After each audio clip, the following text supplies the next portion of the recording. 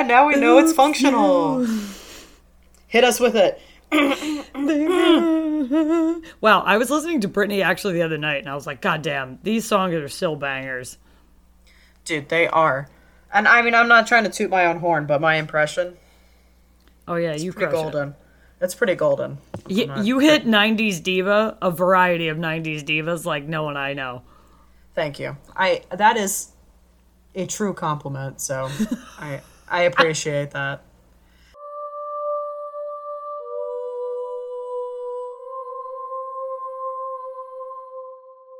I very much appreciate it. Hi everybody, welcome back to Oddities. What's up, gang? We put the fun and dysfunctional. That's exactly fucking right. And welcome back to Strange Town. I'm Cassie. I'm Anna.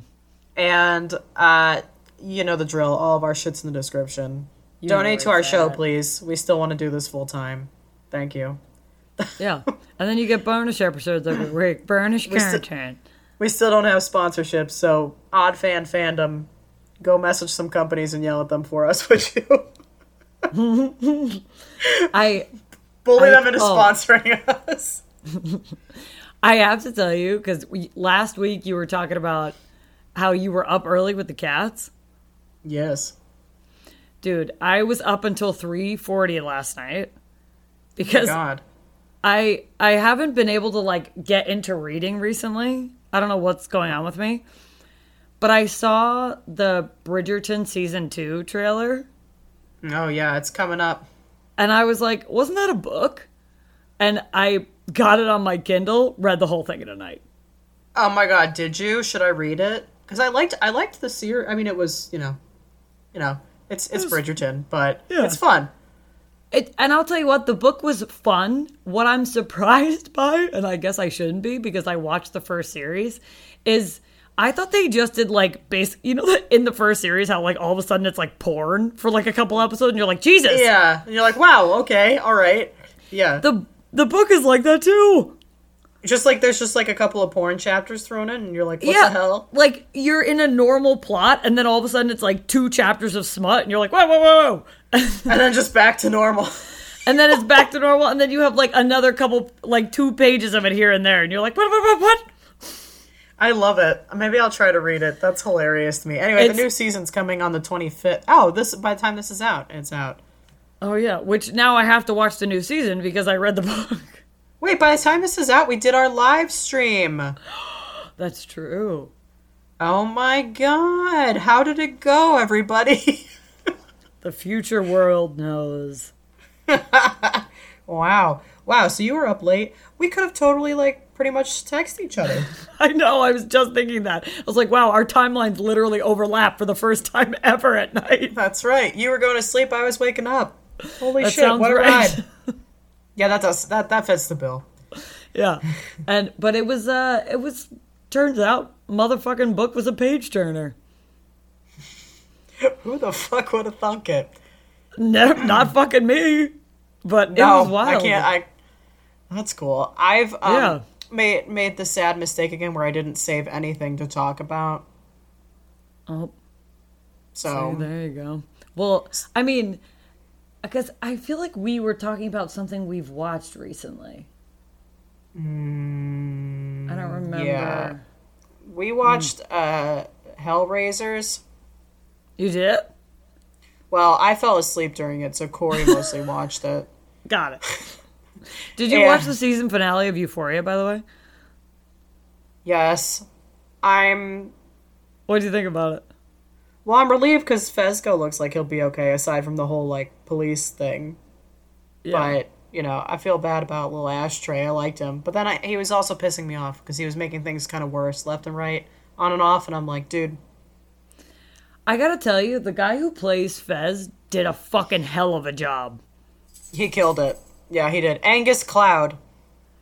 I'm obsessed with him. I mean, I know most of the world is right now, but even in the first season, I was like, I fucking love this guy. I don't know what it is about him. Dude, I know. I don't really know what it is either, but I follow him on Instagram now. He's so cute. He is. He's adorable. There's something so lovable about him.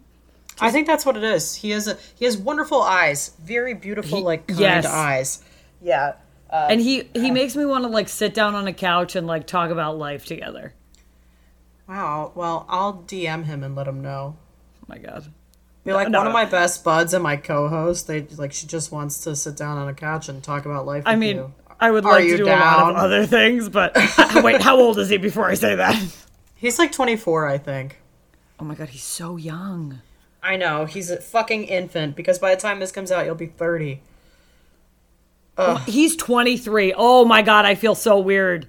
He doesn't look 23. That's too young. He does not. No, he does not look 23. He doesn't look 23. So, although he's got that like adorable boyish charm, so I can see it. But I didn't think he was that young. But also, I thought he was like mid-20s. No, I would put him at like 26 or 27. Yeah. Yeah, but I mean, season 2 was a little bit of a wild ride for me. What happened? Well, my pants got stuck on my Pandora bracelet. Go on without me. Okay, I got it.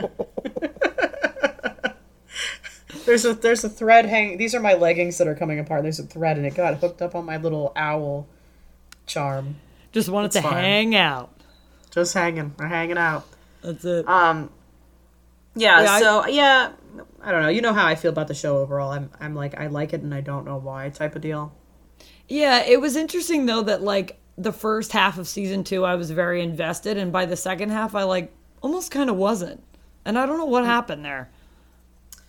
Yeah, there are some, like, subplots going on there that I was just like, can we skip to the part I care about? So. And there just seemed to be a lot of, like, characters taking sharp turns in their story arc that I didn't think was going to happen. And I was like, what's going on here? That I didn't think would happen, or that were, like, particularly necessary. Yeah, and I've seen a lot of people online, like on Reddit and stuff too, be like, well, it's, they're high school kids. And I'm like, yeah, I get that. Yeah. I'm just saying it's like, it just doesn't, like if the 2 seasons were separate, I would almost be like, oh, okay. Like I feel like they could be separate. That's how different their character development feels from season to season. Yeah, they could be like separate shows. Yeah. Yeah. Almost. For sure. Yeah. Mm-hmm. Yeah, it was, but it was kind of a weird one. Yeah, but love Fez. Big fan. Oh, yeah, for sure. Only character I really like, actually. I like Lexi. Oh, yeah, Lexi's cool, too. Actually, that was the whole storyline that I gave a shit about. Oh, they were so cute. I swear to God, if they don't get together, I'm going to fucking lose my mind when I'm on Wheel of Fortune. That's what I'm going to do. I'm going to use that as my platform to get real vocal about it. That's right. If you guys listened, God, when this comes out, it's going to be a long time ago, but the week of March 10th, which is what we're in. Come on, I feel like I'm losing my mind. Yikes. Which is what we're in right now. I don't know when you're listening to this, but we had a boozy free-for-all, and we talked extensively about a boozy bonus, and we talked extensively about your dream to be on Wheel of Fortune. Yeah, I'm telling you, this summer I'm going to make it happen. I've got a little break from school. I'm making it happen. Vanna and Pat. Panna. That's right. Panna. So okay. We were discussing this offline. Today you have a heavy topic. I have a light topic. I think I'll wrap us up. So do you need to, like, is it so heavy you need a disclaimer? I mean, I'm going to give a disclaimer because this is some pretty gruesome shit.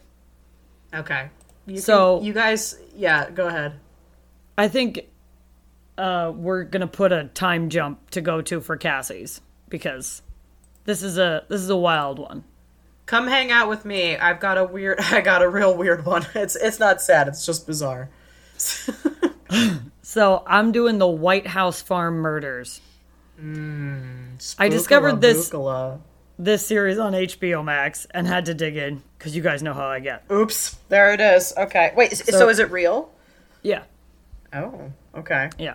So, during the night of the 6th of August, 1985, Neville and June Bamber were shot and killed inside their farmhouse at White House Farm, along with their adopted daughter, Sheila Caffel, and Sheila's 6-year-old twin sons, Daniel and Nicholas. Jesus. Yeah. The only surviving member of June and Neville's immediate family was their adopted son, Jeremy, then 24, who said he had been at home a few miles away when the shooting took place. So... Let's unpack this. All right, let's do it. So Neville and June Bamber married in 1949 and moved into the Georgian White House farm in Essex, which was set among 300 acres of farmland that had belonged to June's father. Neville had been described as a well-built man, 6'4", and in very good physical health, and he was a former RAF pilot. So wow. He's not a fucking schlub. Yeah, he's not going down easy. Yeah, yes. Unable to have biological children, the couple adopted Sheila and Jeremy as babies. And June suffered from depression and had been admitted to a psychiatric hospital in the 1950s. And it was reported that she was given electroshock therapy at least 6 times. I was just going to say, God only knows what fucking horrors awaited her over in that, because this was the 50s, and yeah. At least 6 times. I can't even begin. That's so disgusting. It's fucking wild. So they were financially secure, and they gave the children a very good home growing up and a private education. June had a super poor relationship with Sheila, who felt that June disapproved of her, and June's relationship with Jeremy was so troubled that he had apparently stopped speaking to her. Oh, okay. Yeah. And June was super religious and tried to instill that into her children and grandchildren. Okay. So let's talk about Sheila. All right. She was born to the 18-year-old daughter of Eric J., a senior chaplain to the Archbishop of Canterbury. At his insistence, she was placed for adoption, and he had known Neville in the RAF and selected the Bambers from the list of prospective adopters. Okay. In 1974, when she was 17, she discovered she was pregnant by Colin Caffel. The Bambers arranged an abortion, and her relationship with her mother basically deteriorated because of this, at least significantly, with her mother saying things like she was the devil's child. Oh, yeah. I mean, so part of me wants to be like, maybe like that shock therapy did like a little damage. Right. But also like, what the fuck? But you have to wonder, like, if that therapy did do some kind of damage and that's why she turned so hard into religion. You know what I'm saying? I kind of feel like, yeah, there could totally be a tie. But like also, you know, it's bro. There's a lot of, you know. Yeah, there's a lot going on. Yeah. Sheila was in a secretarial course, and then she trained as a hairdresser and briefly worked as a model with an agency that took her 2 months in Tokyo to work. So she was cool. She was multi-talented. She was doing her thing. That's cool. After she became pregnant again, she married Colin Caffel in May 1977, but suffered... in 1977, before giving birth to her sons, Nicholas and Daniel, on the 22nd of June, 1979. Okay. Just before almost my birthday. So close. But like earlier, but yes. Just before this, Colin began an affair and left Sheila 5 months after the birth. Wow, what a fucking schmuck. I can't with people. I really can't. The people in Sheila's life, okay. So... yeah. On one occasion, when Colin left her 21st birthday party with another woman, she required hospital treatment after breaking a window with her fist. Which... okay. That's kind of a mood. Yeah, I mean, I get it. I get it, but Jesus. So, the couple divorced in May 1982. And she became friends with a group of women who later told reporters that she was desperately insecure, often complaining about her poor relationship with her adoptive mother. And she... attempted to reach out to her birth mother, but they basically didn't have a relationship. So she's like grasping at straws here. All right. And she jumped around from one low-paying job to another, and meanwhile, her mental health continued to decline, with episodes of things like banging her head against walls. In 1983, her family referred to her to the same doctor that June went to. Don't love that. Oh, good. Okay, great, because it worked so well the first time around. Yeah, and he diagnosed Sheila with schizophrenia and began treating her with a drug I can't pronounce, which is an antipsychotic drug. And after she was starting to be on this drug, her behavior kind of changed. Like, she started calling her own children the devil's children, a la June. Ah, okay. So, God, Jesus. Okay. And even though she talked about suicide, the doctor didn't regard her as a suicide risk. Why? Okay. But okay. She was admitted to... What the hell with this doctor? Honestly. Dude, I know. Okay. She was admitted to St. Andrews in March 1985, 5 months before the murders, after a psychotic episode in which she believed herself to be in direct communication with God and that certain people, including her boyfriend, were trying to hurt or kill her. She was discharged 4 weeks later and as an outpatient received a monthly injection of another antipsychotic drug that has a sedative effect. Jesus. From that point on, the twins lived mostly with their father, Colin. This is all such a mess. I know. So Sheila's doctor believed that despite her mental state, she wasn't capable of violence. And her ex-husband even said the same, that despite her tendency to throw things and like have these like fits where she hurt herself, she had never tried to harm the children or anybody else. All right, well, at least he like chimed in, was useful. Yeah. June's sister testified that Sheila was not a violent person and that she had never known her to use a gun. Jeremy, who's her brother, disputed this, telling police on the night of the shooting as they stood outside the house that he and Sheila had gone target shooting together, but he acknowledged later that he had not seen her fire a gun as an adult. So now that we've brought up Jeremy, let's talk about his ass. All right, let's talk about him. So he was born on the 13th of January, my cousin Jade's birthday. Hey. Oh. 1961, to a student midwife who had an affair with an army sergeant and gave her baby to the church when he was 6 weeks old. Wow, that was old twist. All right, okay. And his biological parents later got married and then had other children. His father became a senior staff member in Buckingham Palace. Isn't that crazy? That is crazy. And Neville's former secretary, so Neville's the father, because even in my notes I was like, who's this?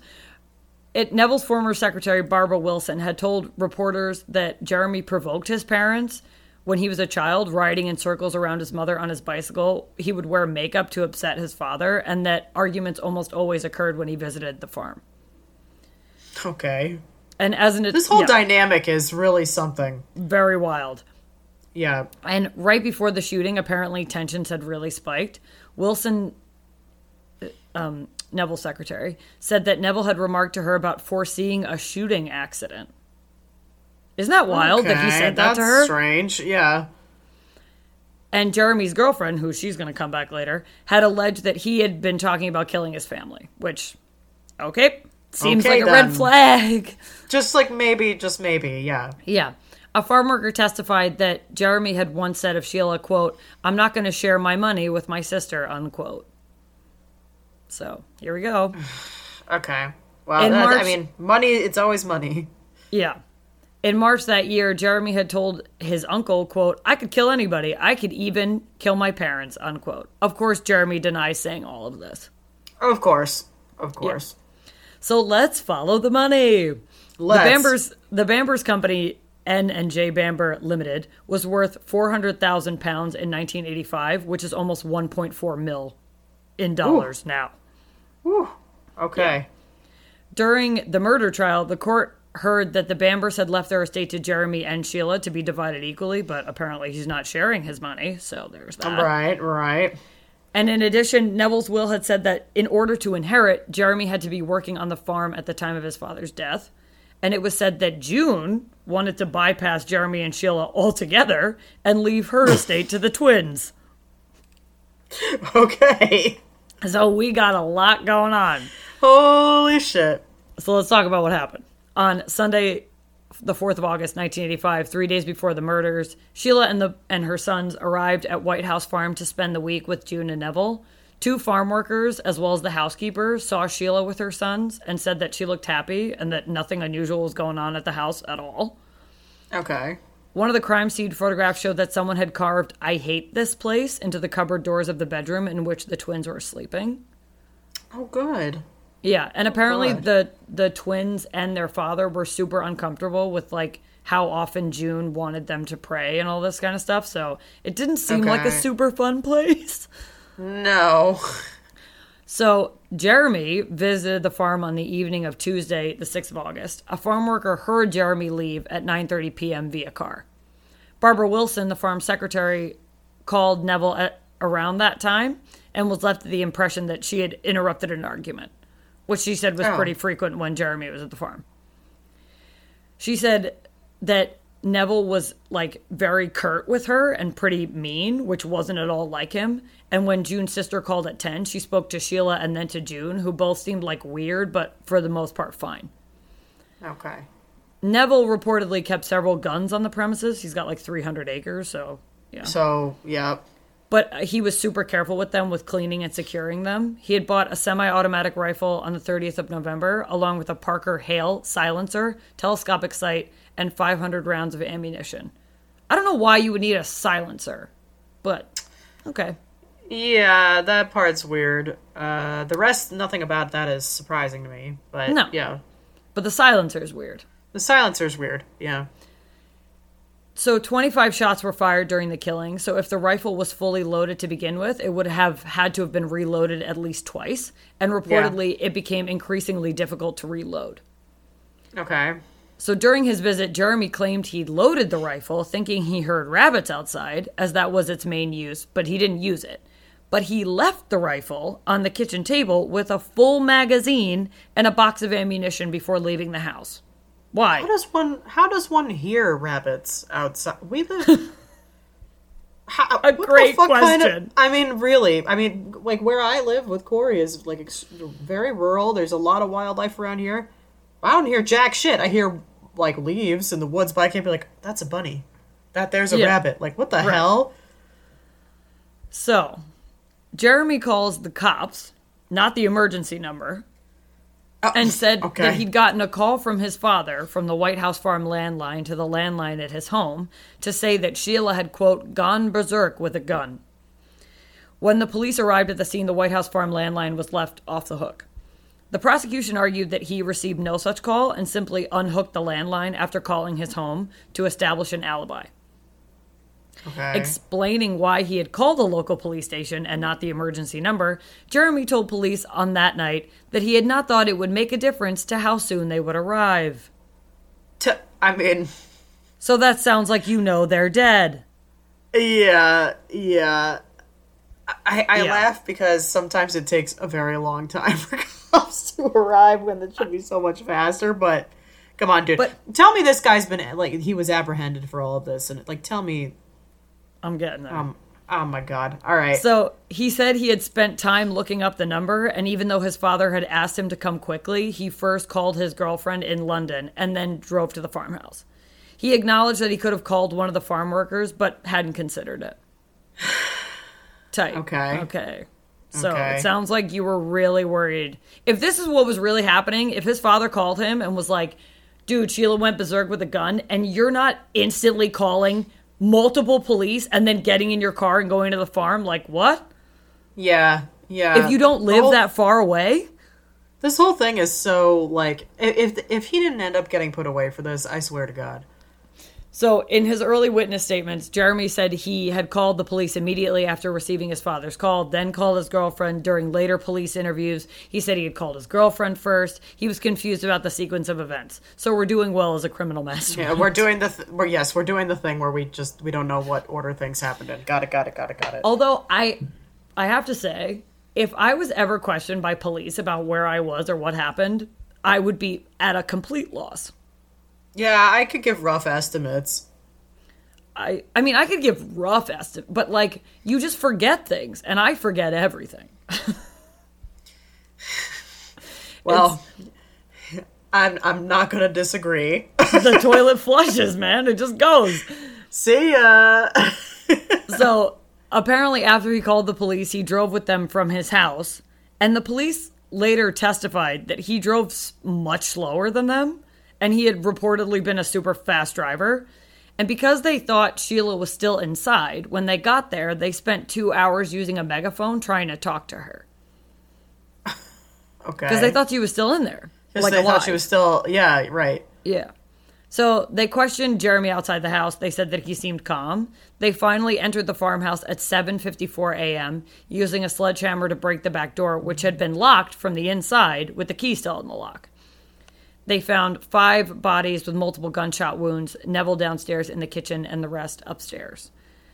The police concluded, based on the empty cartridge cases, that Neville had been shot upstairs but had made his way downstairs, and a struggle had ensued, and he'd been shot fatally in the kitchen.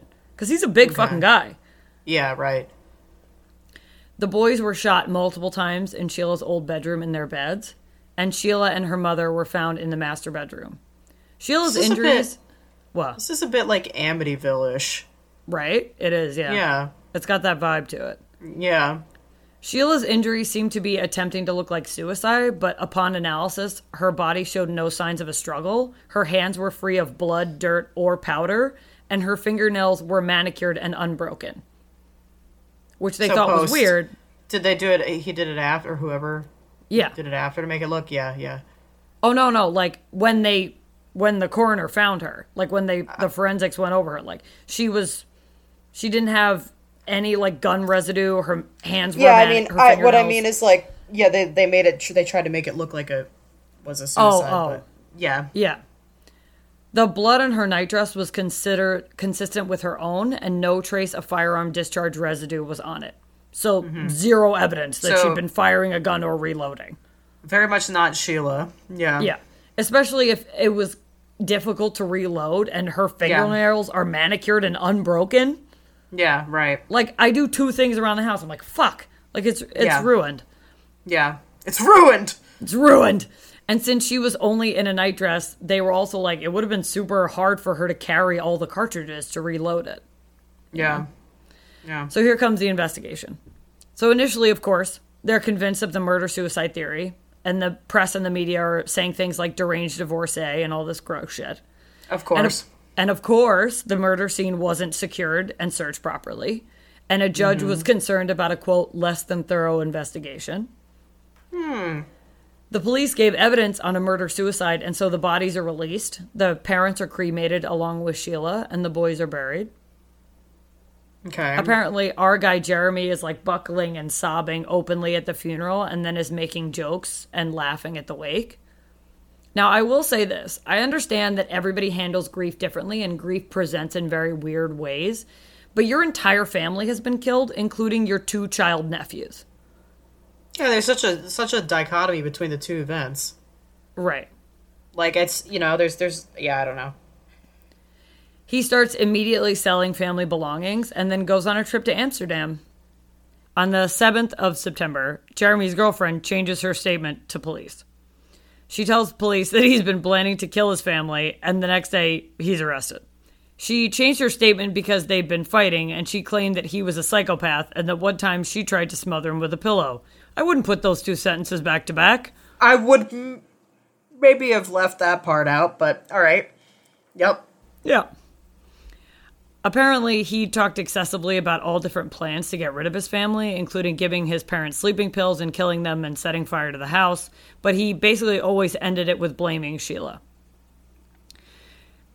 Jeremy's girlfriend told police that he called her at 9:50 p.m. on the 6th of August to say that he had been thinking about the crime all day and was pissed off, and that it was tonight or never.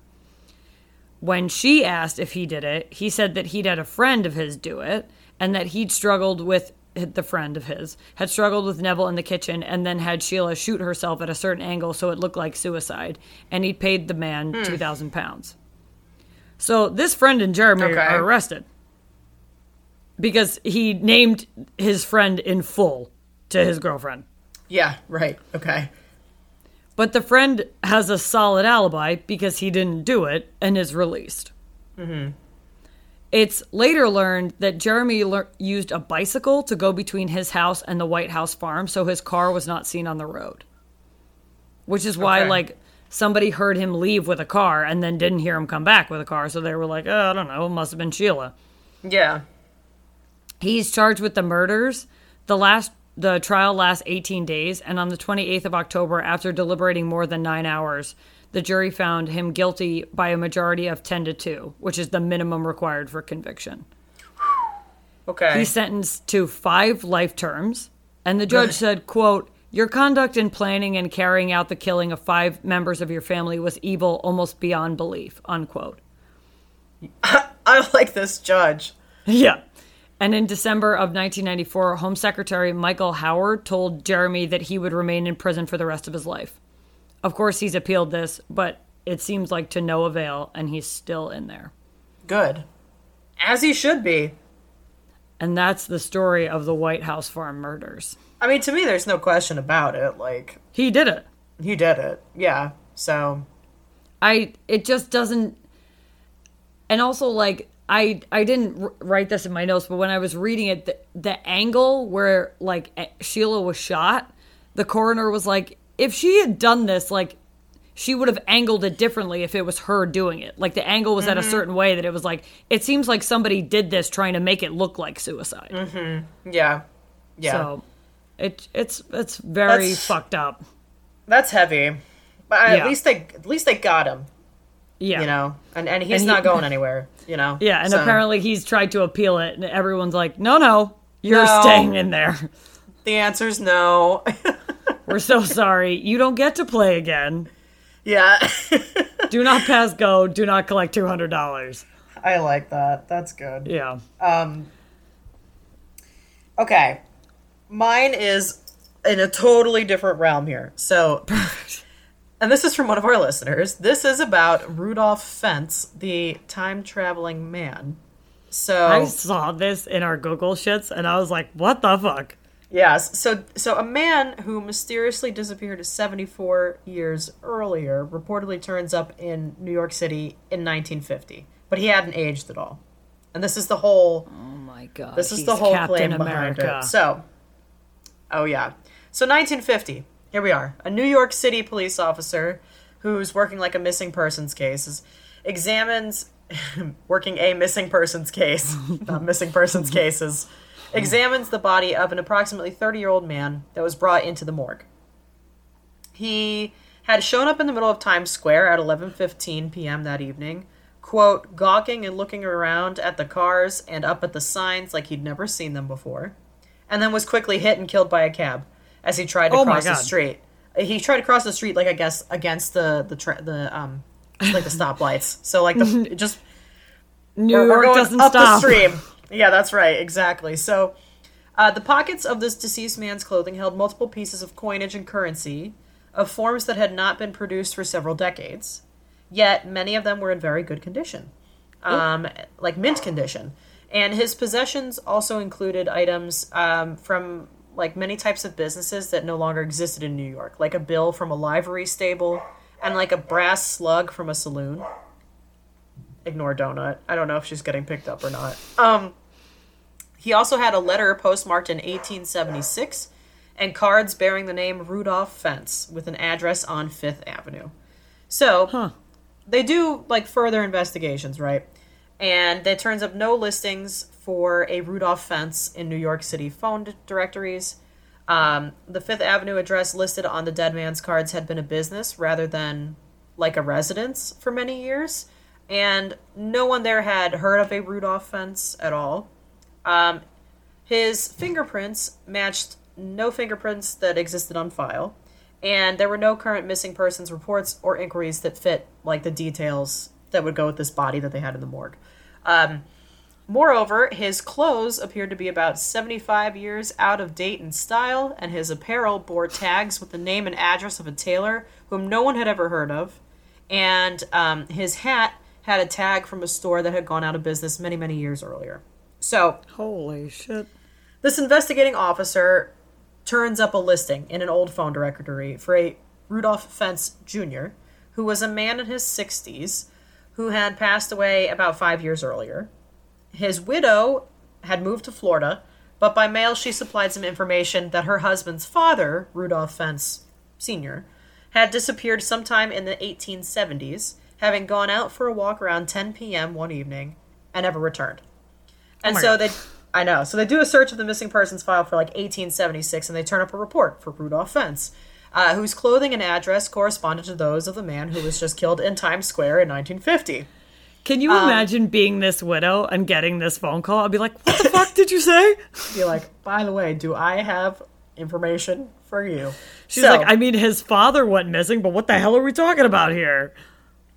So, excuse me. This report from NYPD Captain Hubert V. Rim about the unexplained disappearance and inexplicable reappearance 74 years later of what appeared to be Rudolph Fentz has been, are you ready, reproduced in various forms since the 1970s as one of the many tales that seemingly confirms the existence of time travel. So they're chalking all this up to time travel. Yet, are you equally ready for this? It is not a true account at all, but rather it is an excerpt from a short story titled I'm Scared. Same. Which was penned by science fiction writer Jack Finney, best known for his work, the novel The Body Snatchers, and was published in Collier's magazine in 1951. So all of this that has circulated across the internet and in various forms since the 70s is actually just an excerpt from a novel. So, in that story, the narrator is puzzled because he catches a broadcast of a radio program that had gone off the air several years earlier. Then he tracks a series of unusual events that are indicative of what they're calling temporal disturbances. So a man receives a telephone call from his sister that she insisted she hadn't made until 3 days later. A bank discovers that a check had been deposited the day before it was written. A letter mailed from Wyoming was delivered to a New York City address just 17 minutes later, and a man was shot and killed by a gun that police had found and impounded the previous day. So the whole narrative involving Captain Rim and the reappearance of this Rudolph Fentz was the longest and most detailed vignette offered in this I'm Scared, as evidence of the narrator's discovery of rifts in time that were occurring all over New York City. And so the cause of those temporal disturbances and the message of I'm Scared, arguably, was explicated in the story's closing paragraphs. So I have them here. I'll read them to you. So this is all one long quote. Haven't you noticed, too, on the part of nearly everyone you know, a growing rebellion against the present and an increasing longing for the past? I have. Never before in all my long life have I heard so many people wish that they lived at the turn of the century or when life was simple or worth living. Or when you could bring children in... Same. Or when you could bring children into the world and count on the future. Or simply in the good old days. People didn't talk that way when I was young. The present was a glorious time, but they talk that way now. For the first time in man's history, man is desperate to escape the present. Our newsstands are jammed with escape literature, the very name of which is significant. Entire magazines are devoted to fantastic stories of escape, to other times past and future, to other worlds and planets, escape to anywhere but here and now. Even our larger magazines, book publishers, and Hollywood are beginning to meet the rising demand for this kind of escape. Yes, there is a craving in this world like a thirst, a terrible mass pressure that you can almost feel, of millions of minds struggling against the barriers of time.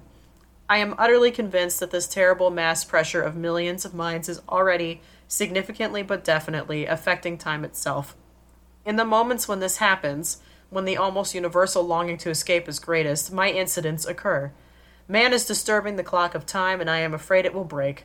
When it does, I leave to your imagination the last few hours of madness that will be left to us, all the countless moments that now make up our lives suddenly ripped apart and chaotically tangled in time. Well, I have lived most of my life. I can be robbed of only a few more years. But it seems too bad, this universal craving to escape what could be a rich, productive, happy world. We live on a planet well able to provide a decent life for every soul on it, which is all 99 of 100 human beings ask. Why in the world can't we have it? And that is it for Rudolph Fentz, the traveling man. So, what many have come to believe is this weird conspiracy thing over time is actually just an excerpt from this dude's story. It's very like War of the Worlds. Exactly. Yeah. Also, chaotically entangled in time. Get that tattooed on my forehead. Dude, big fan of that. That passage was like very well. Like I'm down to read the whole thing because I liked how it was written. I was like, damn. Yeah. It's giving me very like at the end of Midsummer Night's Dream. Puck has this whole monologue where basically it boils down to him being like, "That shit was crazy." Like that feels like that to me. Where he was just like. He was just like, wow, that was bananas, huh? All right, see you guys later. And catch you next time. Yeah.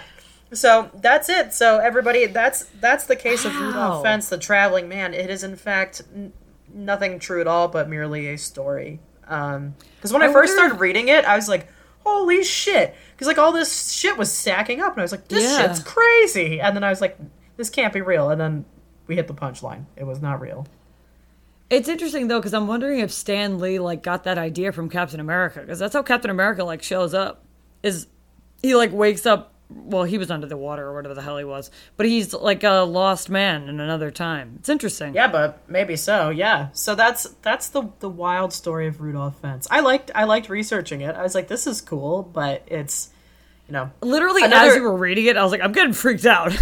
I know it was freaky to read, and I was like, this shit is like because I was reading it, and I was like, how am I going to try and explain this away? And then I reached the point to be like, aha, because it is fake. Yeah. But it was a blast to read about. So thank you very much, Odd Fam. And that's so interesting. Yeah, I don't know. So when you're this is why you got to audit your sources, gang. Dude, big time. Yeah, because some of this shit that shows up across social media and whatnot, it's like, what the fuck? Yeah. But yeah, this was a blast, and I'm kind of curious to read the whole story of I'm Scared. Same. Mood. So Also, yeah. Because I feel like I've seen on social media, they're like, oh, Betty White ad-libbed this scene in Golden Girls. And someone, like, I guess tweeted and was like, no, this scene is directly from the script. And everybody was just, like, retweeting me, like, oh, my God, Betty White. Like, it's interesting that... And now, at this point, I'm like, I don't know which is true, and it doesn't matter. But it's just, That's like, one of those exactly things where we are losing the capability to audit things, which is frightening. Yeah. It is frightening, because now we're just going to end up into this mass world of bullshit. Yeah, of madness. And maybe that was his whole point. I think indeed it was. So chaotically entangled in time. And that's it. We're all chaotically entangled in time. And either that or it's flat. I'll take both. Why not? Yeah. Why not? Did you watch The Good Place? Part of it. Oh, because I don't know if you got to Jeremy Bearimy when they explain that that's what life is, and it's just the word Jeremy Bearimy, and they're like, what? What the And hell? every time something insane happens, they're like, Jeremy Bearimy. And you're like, what? That's funny. No, I only got like a little... feels like that. It does, yeah. I only got like a little bit of the first season of that show. But yeah, I don't know. This was a blast to research, and if anybody's read the whole thing, let us know. Yeah. Honestly, I might read the whole thing. That sounds really interesting. For sure. And, until next time... Stay strange.